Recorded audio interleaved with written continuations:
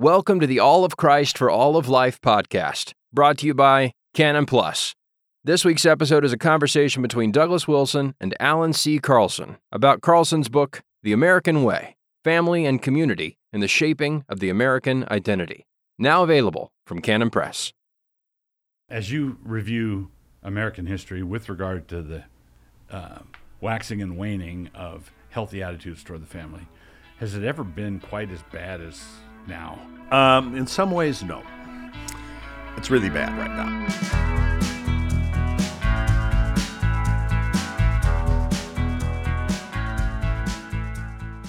I was pleased to meet Allan Carlson just a few minutes ago. Welcome to Moscow. Good to have you here. I want to talk about your book, The American Way, that is being released by Canon Press, re-released by Canon Press. But before we get into that book, I wanted to ask you very quickly about your method of writing. How do you write? Are you a mad burst of inspiration? You type madly, or you chip away at it? How do you produce your books? Well, I always have a bit of writer's block at the beginning, and I have to finally just force myself to sit down and start writing. Once I do that, and particularly if I've got my research done in advance, which I always try to do, I kind of go into a trance, and it can last for days. Okay. And I can produce something quite quickly, actually, once I'm in the trance. But I should not be interrupted while I'm in the trance. Okay, so you do a bunch of research, get a pile of stuff, then you have a barrier to break through to get into the zone. Precisely. That's how it works. And again, I do the research in advance, and sometimes quite detailed and meticulous research. A lot of it, and sometimes into archives. I'm a historian, have a PhD in history by training, and so I love being in archives and finding old documents and so on. But yeah, I've got to get into the trance. And I also work best in the morning. Okay. By constitution, I'd rather stay in bed. But if I get up at 4 a.m. and work from 4 to noon, I can produce a lot of stuff really good. Right. So I really do need to get up early and get going. And when you're in the trance, your wife can just push a bowl of cereal in the door. Pretty close. All right. So let's talk about The American Way, and the subtitle has to do with family. Family and community and the shaping of the American identity. Okay. So let's go back and ask, when would you say the American identity was shaped in this regard? Was early on? Was it something that had to mature and come together later? No, it's from the very beginning. The American identity was built around not individualism, not capitalism, but it was built around professing Christian families living in communities focused on bearing and raising children.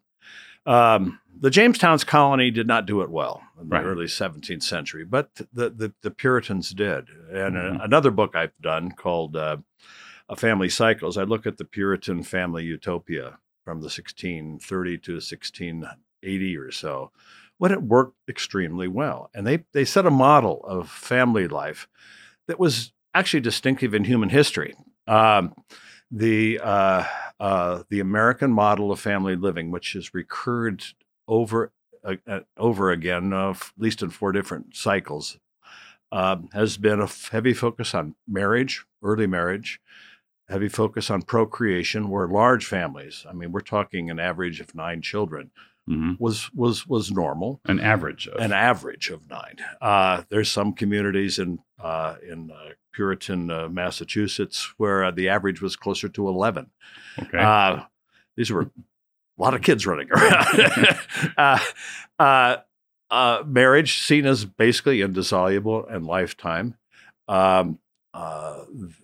The focus was also on the home as a religious institution, as the place where Christian children would be shaped and sheltered. And something called homeschooling is a little misleading, but it was pretty close to what we call homeschooling today. It was the norm, the common expectation. So that was the American approach. And what I've tried to do in the American way was look at the 20th century. How did that play out in the 20th century? And because the dominant interpretation of American life is that we're a bunch of flaming individuals, and individualism and individualistic liberalism has been our normal path. But I said, even in the 20th century, that's not true. And other books have looked at other times in the American past to say the same thing. So it's, I start with the first, and I think still the most openly pro-family president in the United States, who was Theodore Roosevelt, Teddy Roosevelt. He was a bright man, an author of many important books. He also was the first one to understand the challenges facing American life on a social side, to see the, I should say, the dark side of the feminist movement, the first one to see the dark side of the population control movement, the first one to see the dark side of a culture far too interested in acquisition and in, I guess, what's again not the happy side of a free enterprise system, but the dark side, the mammon side, and he wrote some really wonderful essays on this, and so I start with him, and then I look at how that proceeded through other characters in the course of the 20th century. Would you say that that this unique American emphasis on the family with those four things that you mentioned came under serious assault with the sexual revolution in the 60s, or was it, I know there were signs of trouble before that, or there were the enemies of family were marshaling their forces, but when would you say open war was declared on the family? Well, there have been times when American family life has been strong, and there have been times when it's been weak. And that, again, that's the thesis of the book Family Cycles.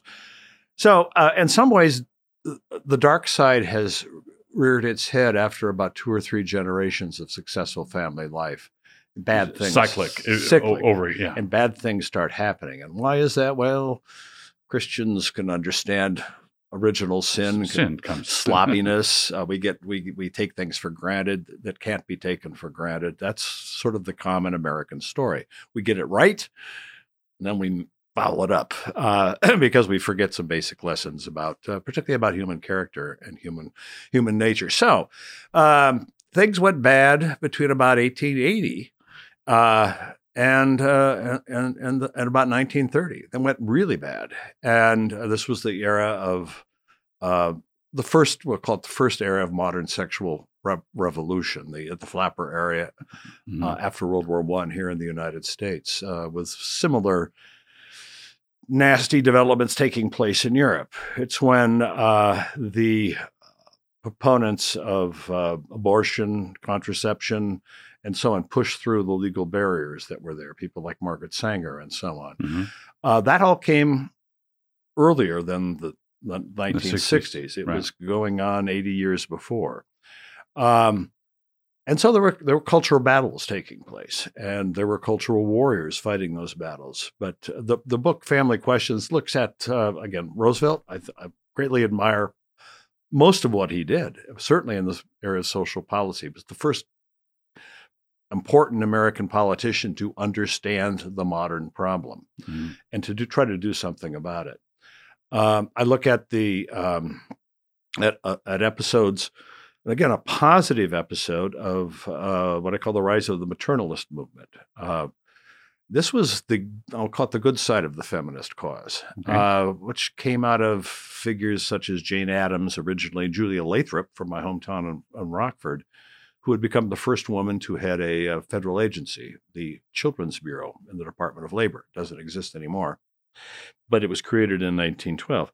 What did she believe in? She believed in strong marriages to protect children, strong marriages, protection of the wife and the mother in the home as a full-time homemaker and a mother, and family wages for fathers. That is, the economic being system. able to support the family. Be able to support a family on a single wage. And the maternalists were quite strong as a political force, a political movement from about 1900, well, really into the early 1960s. But they made sure, for example, during the New Deal, which conservatives really don't like positive references to the New Deal, but on social policy, the New Deal was pretty good. again, the maternalist views were all adopted in the New Deal social policies of the 1930s. That is, a family wage for men, protection of the mother at home. The early initiatives there included maternal care, and infant care, and lessons in that through the Shepard-Towner Act. Again, a maternalist victory. Every federal program that tried to help the unemployed in the 1930s was premised on a family wage. Some of it is things that shock people today. For example, if you went and worked at the Works Progress Administration, men got paid $1 an hour, women got 50 cents. And it was all designed to reinforce the family wage system. Okay. So would you say that this cyclic pattern, Cotton Mather once said, faithfulness begat prosperity and the daughter devoured the mother. So what, or Deuteronomy, Jeshurun waxed fat and kicked. So when we do it right, when we're oriented correctly on the family, blessings flow from that. Indeed. And then when we have this wealth and these blessings, we become self-sufficient and think that we've done it ourselves, and we start kicking. We start misbehaving. Precisely. We get, like I say, we forget the sacrifices that went into creating and building a healthy social order, and the eternal vigilance that's required to keep it going. So, would you say, as you review American history with regard to the waxing and waning of healthy attitudes toward the family, has it ever been quite as bad as now? In some ways, no. It's really bad right now, in part because our vehicles of communication, I think, amplify everything that's bad and negative. With that said, it's if my view of cycles is true, we've been in a bad cycle for about 50 years. Mm-hmm. That's running its course right now. Right. And I actually do think it's very possible. In fact, I think if America still is alive, spiritually and socially and culturally, good things are going to start happening. Right.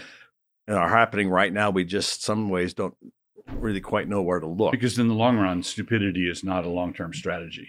Well, and let's face it, the truth is, the wonderful truth is that Christian family and sexual ethics are the answer to the current disorders in the world.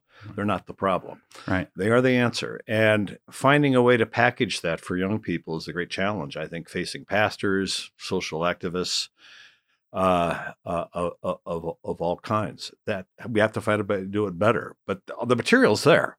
In your book, The Natural Family, the introduction or chapter 1, there's a manifesto like these are what the things we intend to do. The whole thing sounds pretty optimistic to me. We're going to do this, we're going to do that, and we're going to do the other. But you believe that kind of familial reformation is a real possibility. Well, it's necessary if we're going to have a future, but I think it is a real possibility. And you're right. For me, my ethnic background, I'm 100% of Swedish ancestry, and Swedes are dour, depressed people. In fact, we're not really content unless we're sad. That's right. That's your superpower. That's our superpower. We take comfort in being sad and kind of relish it. But so being an optimist is not the easiest thing. But I am. I think actually, again, I think things are gelling right now. They're gelling in many different places. Again, being an historian, I won't know where they are. Give me 25 years, I'll tell you what's going on right now that's important. Right. I think I see some things happening, some very important things happening in different places. But no, to be an optimist right now, of course, is lunacy. But I think I am. All right. So let me rewind just on a couple of points, and because I'm sure that some of our viewers are going to wonder about this. You mentioned Theodore Roosevelt, Theodore, who was in a number of things progressive in politics, but you're saying he was a social conservative, right? And then you mentioned the New Deal, which had introduced a lot of things that are coming back to haunt us now. But you're saying in the New Deal, their emphasis on family was a necessary corrective? I think, was at the very heart of what they were trying to do in what we'll call the early American welfare state. And it worked until it was how did it work? It worked. Well, again, it focused on family wages for men. It focused on maternal care and support for motherhood for women.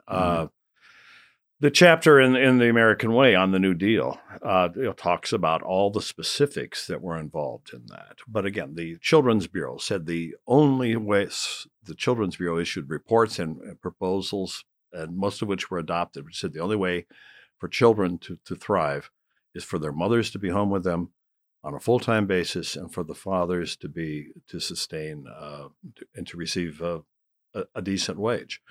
And that's what every New Deal policy implemented. Again, I mentioned the difference between wages that men and women received in WPA and related programs like that. That was true in every other relief program. That was a heavy focus. When women were in WPA, they also received, if they were going to receive a wage, they also took classes in home economics. As a mandatory requirement, which is something which today, of course, would drive a feminist absolutely batty. But that was how the system worked. And you're saying that was something, an insight that the people doing this were fighting for, not just a residual holdover from previous tradition. Precisely. They were fighting for it. And the women that were very predominant in the New Deal during the 1930s, such as Frances Perkins, the first woman to hold a cabinet post, Secretary of Labor. The women who ran the Democratic National Committee, the women's branch of the Democratic National Committee. The people who shaped the Social Security system were all committed maternalists. You may remember, for example, one of the when the Social Security system implemented the ask how it worked. Here was one specific. Implemented the homemaker's pension, which came in 1939, Social Security amendments of 1939. That was something a woman who'd been married to an eligible man for at least 5 years and was still married would receive her own pension of 50% of what the man had earned.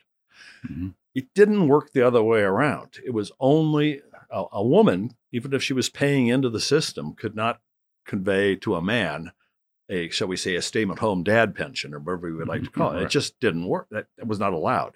Right. That was not until court decisions under feminist influence came around 1970, which mandated that. I was alive then. Yeah, that's right. Which mandated equality. That's how the system worked. Mm-hmm. Another thing that was part of the family wage system, which was particularly powerful in the 1940s, 1950s, and 1960s, was what might be called a cultural family wage. Well, how did that work? Well, it did this. It did, to use crude language, job segregation by gender or by sex. Men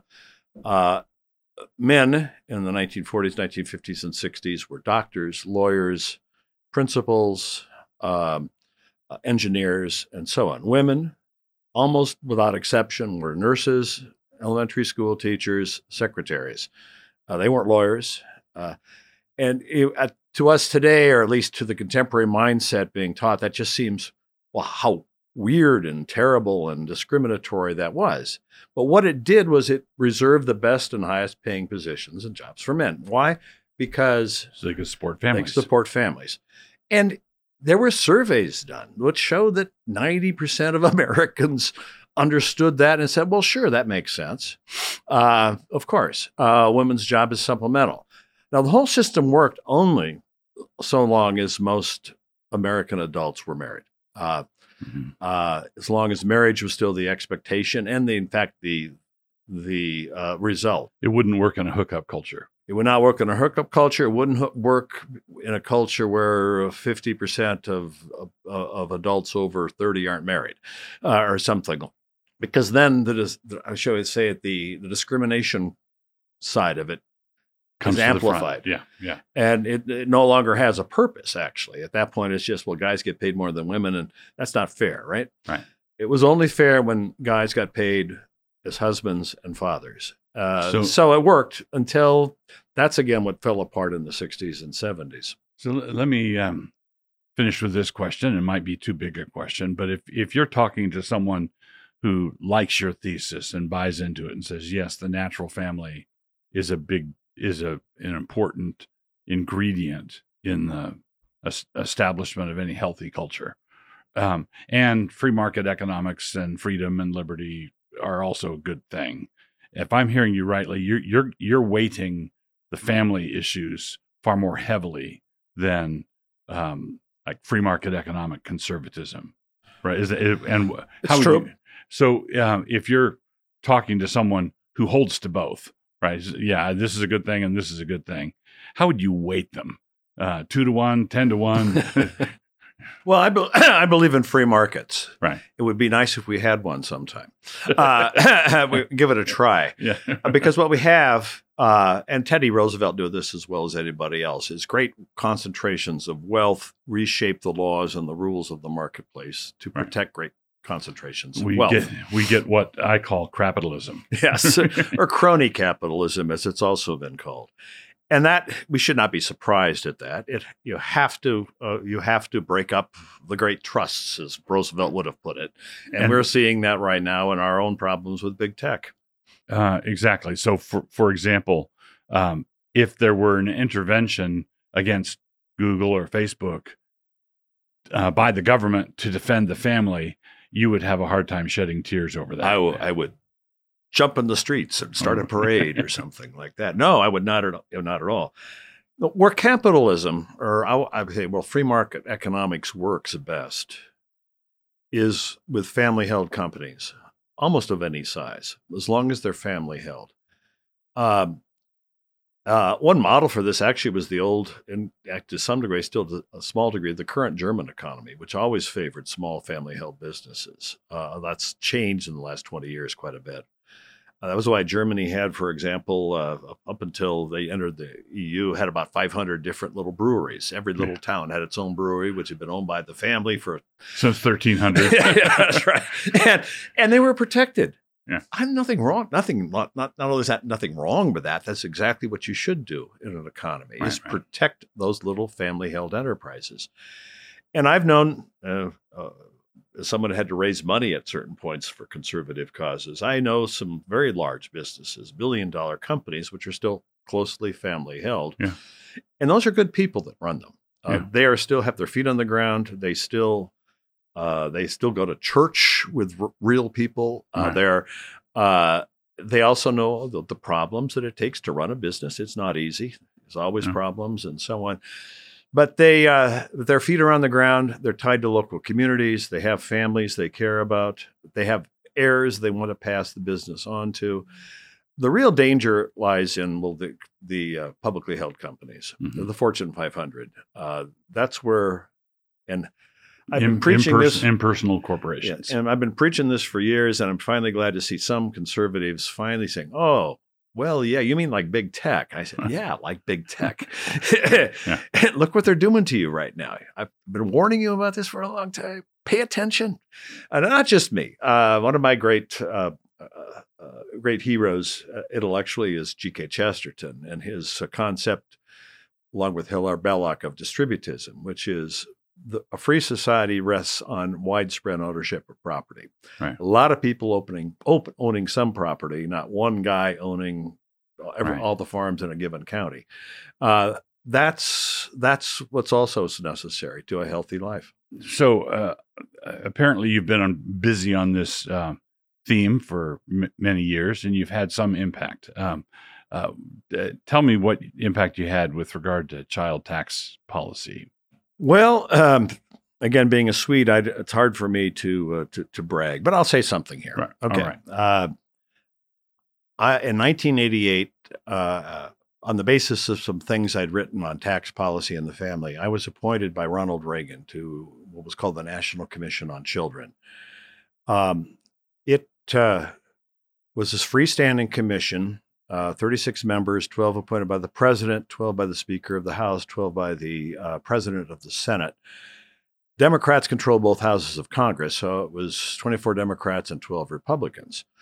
And the Democrats put their first team on the commission. Marion Wright Edelman, who was Hillary Clinton's mentor. Bill Clinton, governor of Arkansas, was on the commission. The head of the American Federation of State, County, and Municipal Employees, the head of the National Education Association. Sounds festive.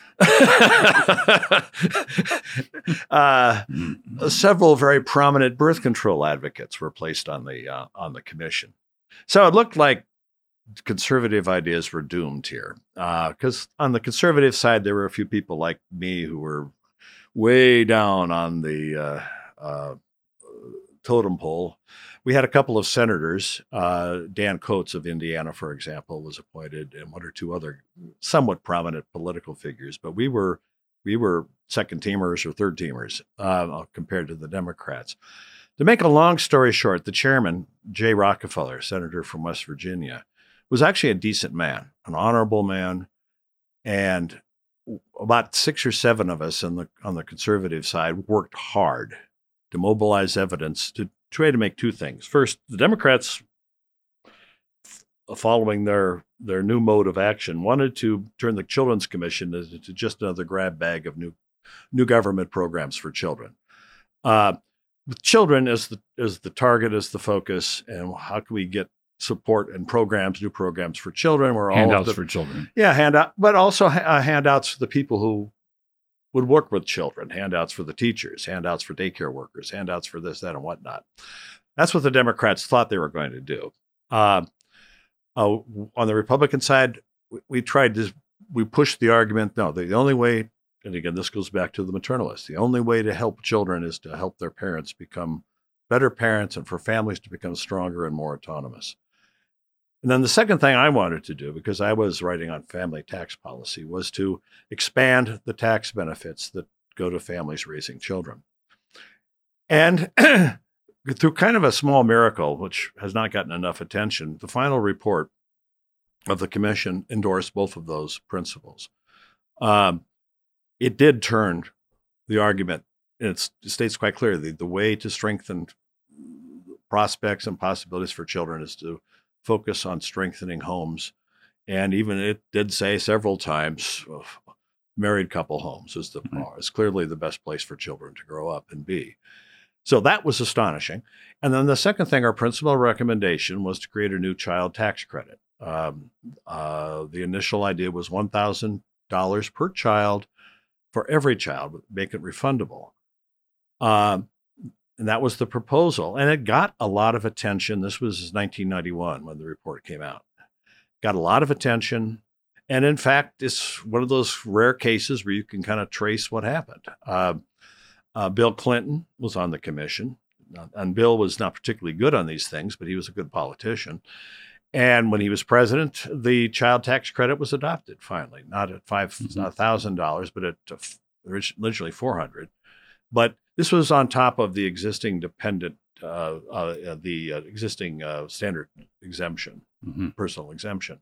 This was new and child focused. It had a lot of limits, and some people, both rich and poor, didn't get it, but it started something. Then President Bush, in 2001, raised it to $1,000, expanded its availability, and now it's been expanded again. And part of this will get me in a lot of trouble. Don't give anybody my address here. Part of Joe Biden's current proposal for this massive $3 billion, this, that, and whatnot includes the final fulfillment. You meant $3 trillion. I'm sorry. Oh, yeah. It starts a billion here, a billion there. Soon we're talking about real money. Right, $3 trillion, $3.5 trillion, or who knows, maybe $6 trillion. But anyway, the part of that is the final is finally fulfilling the whole package. And it would be a $3,000 permanent child tax credit, refundable. That is, if you have no tax liability, you get it. It becomes kind of like a child allowance, but it's also would be available even to the richest. I'm not endorsing the whole $3.5 trillion package, but obviously that part of it, I is the fulfillment of what we wanted to do. And I think it's a good policy. Republicans have had an alternative. Mitt Romney they put forward an alternative about a year ago, which is also good. And if I actually believed Republicans would do it, I would happily support it. It has a certain elegance to it. Right. But there again, ever since Teddy Roosevelt, the problem with Republicans is when they do get into office, they tend to focus on the problems of the banks and the Fortune 500 corporations and the very rich. And they really don't have time for children. That's been the Republican problem for a long time. But anyway, the child tax credit as it exists right now, and as it may grow, is something at least I had a small hand in pushing it along at a couple of key points. Very good. And I think it's a great policy. Thank you.